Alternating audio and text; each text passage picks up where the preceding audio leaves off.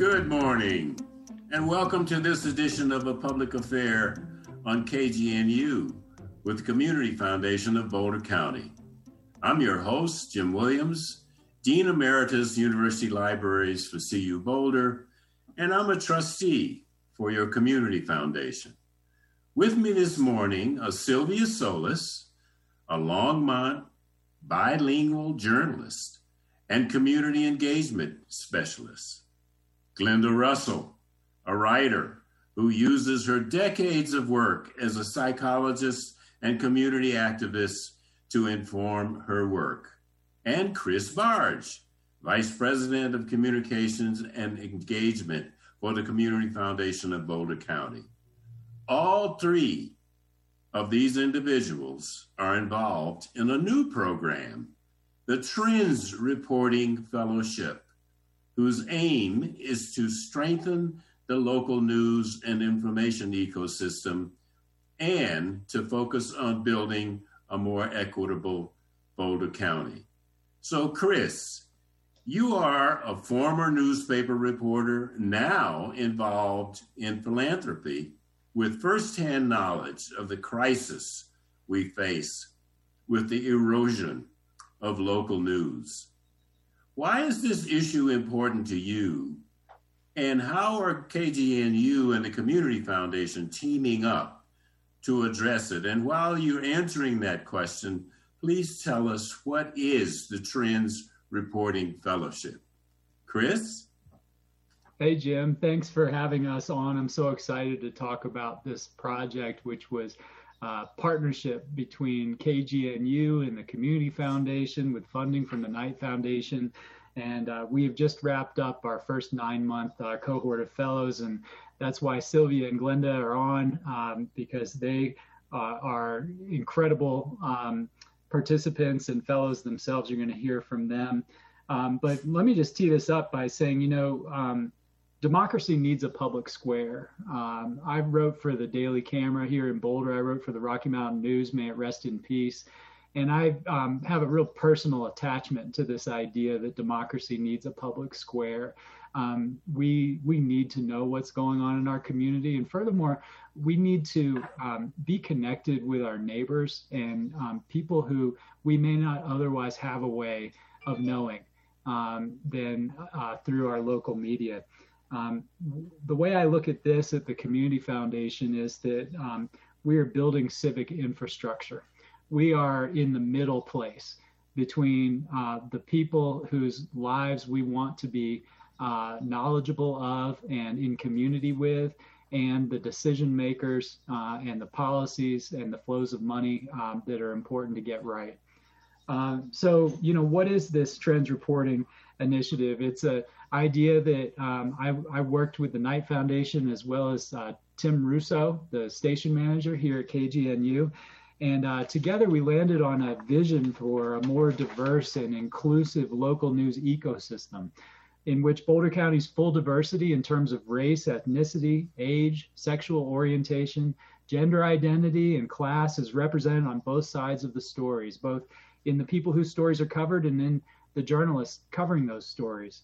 So this fellowship program's goals are to support communications professionals in honing their skills at producing stories that can shift public attitudes about issues pressing community-wide concern.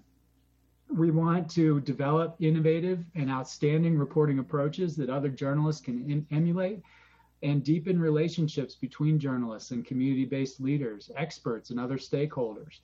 Through their work, the fellows have created new models and practices that can be replicated by others. And I can tell you, I'm being reached out to by Community Foundation people as well as other funders around the country right now that are really interested in this model. And so last fall, we convened a diverse inaugural cohort. There are 12 fellows. And they are producing innovative, high quality. You're going to hear about a couple of their projects, in some cases collaborative, special projects in a variety of media formats, whether it's radio or in print. We even have a cartoonist who's doing cartoon journalism. And long-form investigations, in-depth stories, multimedia productions, podcasts. And these fellows have networked with community members and leaders. We've had advisors that are working with them, local community-based experts and thought leaders working on issues of pressing concern. They explored innovative ways to reframe news stories and engage members of the public, and they gave and received peer review and guidance. Just on Monday, we had our final meeting of 9 of them over 9 months, and it was just incredibly powerful to hear some reflections about the experience, but also to hear about some of the stories, and that's why I'm so glad that they're here on the air with us to share some of that, so that the listeners of KGNU can get a taste of what's been cooking. So if you're lucky enough, like Silvia and Glenda, to be a fellow, how long does your fellowship last? Well, we're just wrapping up this first pilot cohort. It's been 9 months, and some of these projects are still being worked on. And so, it'll be maybe in the next month or two that they'll be wrapping things up. And then I think you will forever be an alumni. But that's part of the beauty of this, is that really what we're doing is working with professionals who are here in the local news and information ecosystem, already maybe working with each other, certainly are working on local news projects here in the area. So with or without the fellowship, they're already doing great work. So I understand that this fellowship is an outgrowth of the very popular Trends Report on the social, economic, and environmental health of Boulder County, which you edit, Chris, and the Community Foundation has produced since 1995. So everybody on this radio program wants to know, how does a magazine grow into a fellowship for journalists and storytellers? Well, it has been really exciting to see it evolve. You're right. Since 1995, the Community Foundation has housed this Community Indicators Project. It's turned into a 100-page glossy magazine where we look at 150 ways to measure the social, economic, environmental health of our community. And then we talk with experts about what's going on with all these indicators we're tracking. But ultimately, we find people who are living at the center of these trends. And we've found that is a sweet spot. We want to do what journalists do, which is to live in that middle connecting place between the people who are living in whatever the struggle is that the data points to, and the data and all the wonky people that have the power to help bend our community towards a more just and verdant place. So what do you do in the time between every 2 years when the magazine comes out? People are asking for more. We've partnered with KGNU. You often hear on these airwaves from a bilingual reporter, Rosanna Longo, and she's terrific, and she does our Trends podcast. We also, during the pandemic, started something called Trends Diary. You hear that every Friday morning, little 3-minute postcard from someone who is in our community and telling a story about connecting or solving problems. And then finally, this fellowship really began as an idea just for several trainings. But then if you've ever met the station manager here at KGNU, you know that we're dealing with lightning in a bottle. So Timo may come off as humble, but Tim Russo is the inspiration for why this idea about 4 trainings became a 9-month intensive every month for half a day program. And we brought in killer experts from the Solutions Journalism Network to News Voices, which teaches principles of community organizing and helps us apply those to reporting. And we also met frequently with a group called Building Bridges that was anti-oppression training. Great. So Silvia, it's now time for you to talk. You've worked as a journalist and a writer for written publications, as a news reporter for Univision, a coordinator for a strategic communications firm, a teacher for English learners in Mexico City and in Spain. More recently, you were a bilingual reporter for the Longmont Leader. Why were you drawn to this fellowship? Thank you for having me, Jim. I think the whole premise behind the fellowship and all that it advertised to begin with were all very excited elements. If I had to narrow it down, I think I would pick a couple. First is the emphasis on diversity and equity. So having the opportunity to access experts in the field that touch on systemic and historical issues, as well as, training around solutions journalism and community engagement, were all very appealing elements for me personally and as a professional in terms of my own development. Secondly, I was very much drawn to the promise of joining or creating a diverse network with other journalists in the area, as well as people across Boulder County who were just really interested in engaging in conversations around community-oriented content and addressing information needs for this local community where I live. I live in Longmont, and this promise of being able to connect with others here doing, similar work or interested in advancing this framework of equity through this kind of work, I think were also elements that were very interesting to me. So did the fellowship itself shape your approach to telling the news? Yeah, overall, I think it was really a good exercise in looking at my own biases and the way in which I conduct myself, the way I approach the work, to ensure that I am looking at what is most needed in my community, as opposed to a rather blindly following formats established within the industry that historically have been harming or not providing necessary access to certain groups in the population, in the community. I think it also helped me question and think through my role as a local journalist and provided context through, presentations that experts brought to the table, as well as the training, that context for me to look at the bigger picture and the role local news can have in democracy, as well as, fair inclusion and representation of minorities and people of color. Great. I want to take a moment and thank our listeners for tuning in to KGNU's A Public Affair this morning.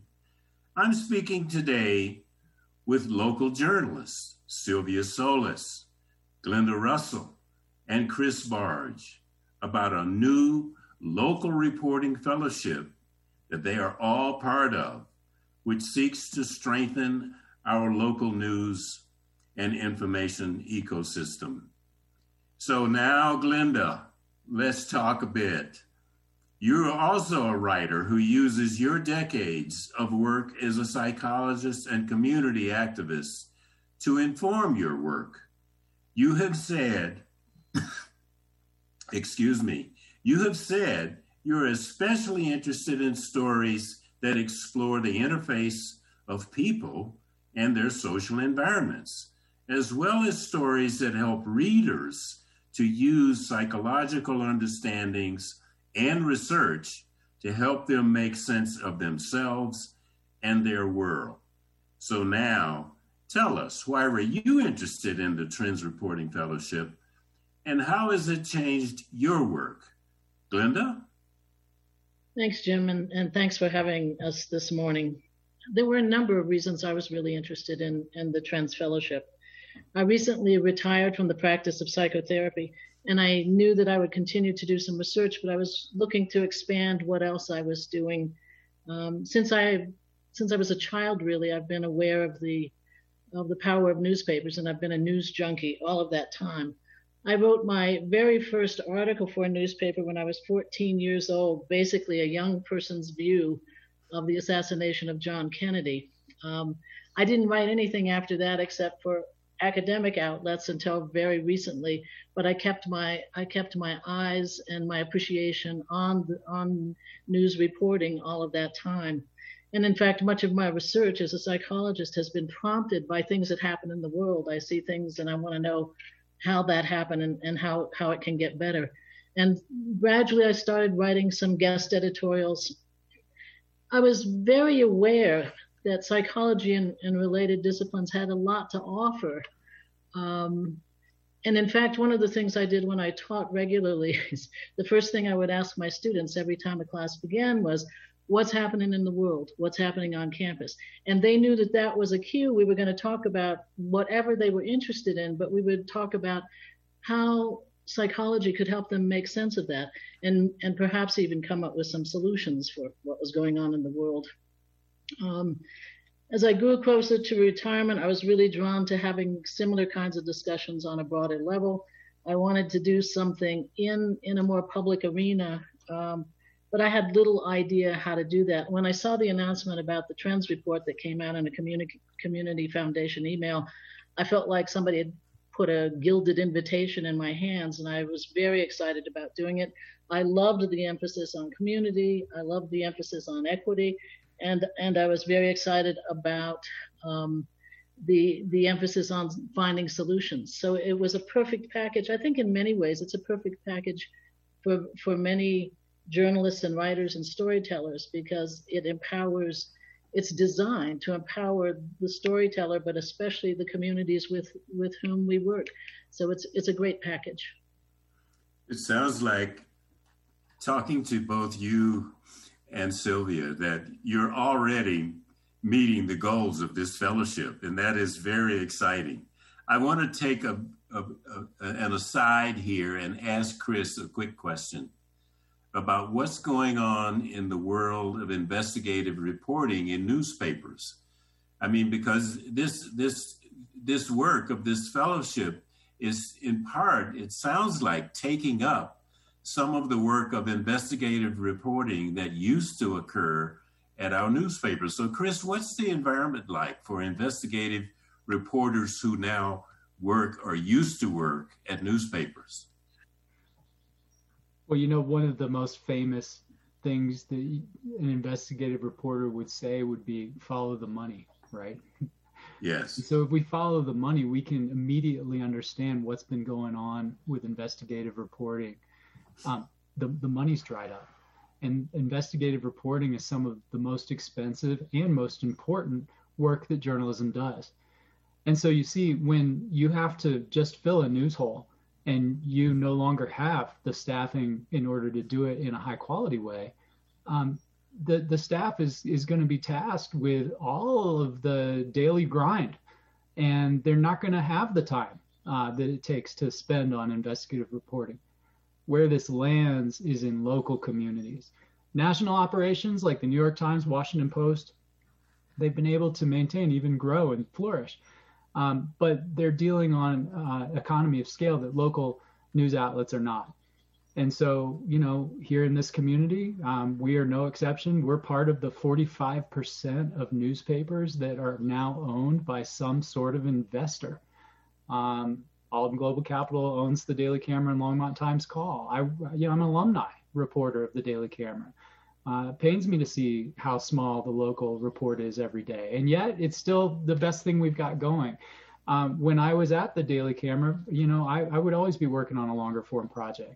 I just know that because their staff has been cut to such a small size by comparison of back when I was there, 20 years ago, there just is not the time to devote to the higher level thinking, deeper look that is necessary. And so we're also not trying to just go back in time as we work to build up the local news and information ecosystem. We're trying to imbue it with something that every journalist wants it to have a thread of, and that is a sense of justice. That what we're after is adding up to more than just a daily rundown of what happened the day before. That we are correcting for 400 years of bias, oppression, and that we are trying to bring our community to a more inclusive, welcoming place where everybody sees themselves in the news because they belong. And here we are talking about a marvelous fellowship that accomplishes that goal. So, Glenda, one last question.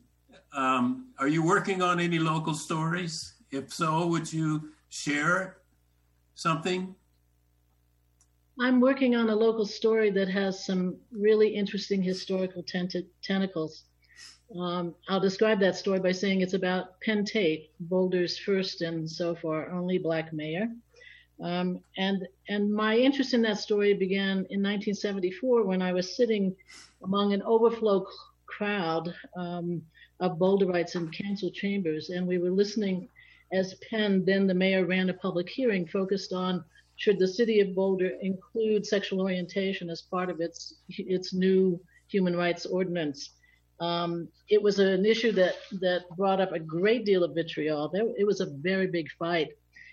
And I was sitting there and sort of overwhelmed as a newly out lesbian, like, what in the heck is going on here? And in fact, I was so overwhelmed that at some point I started taking notes because it was a way to sort of manage my own feelings about what was being said.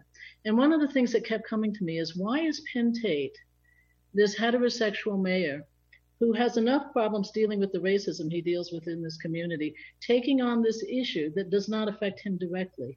And that was the beginning of literally a research project that I've been working on for several decades, where I've been exploring that question. What are the motives and inspirations and rewards for people who take on that, people that we would now call allies or activists of another sort, accomplices?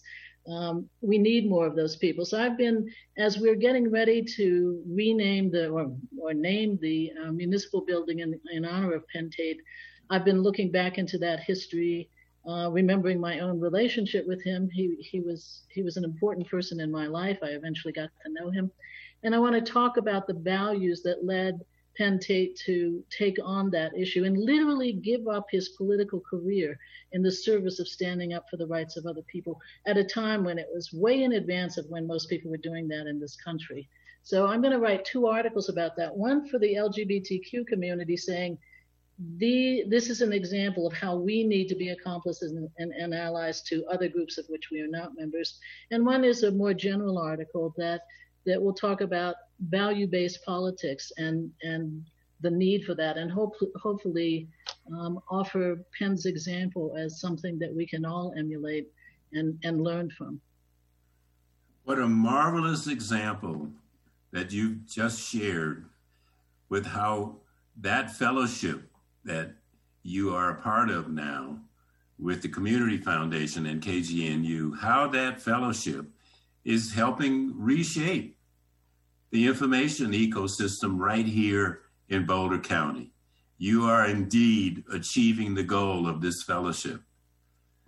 So, for our listeners, I want you to know that we thank Silvia Solis, Glenda Russell, and Chris Barge for spending time this morning to tell us about a marvelous fellowship that's being hosted by KGNU and the Community Foundation to help reshape the information ecosystem right here in Boulder County. A piece of marvelous work that also presents an opportunity for journalists.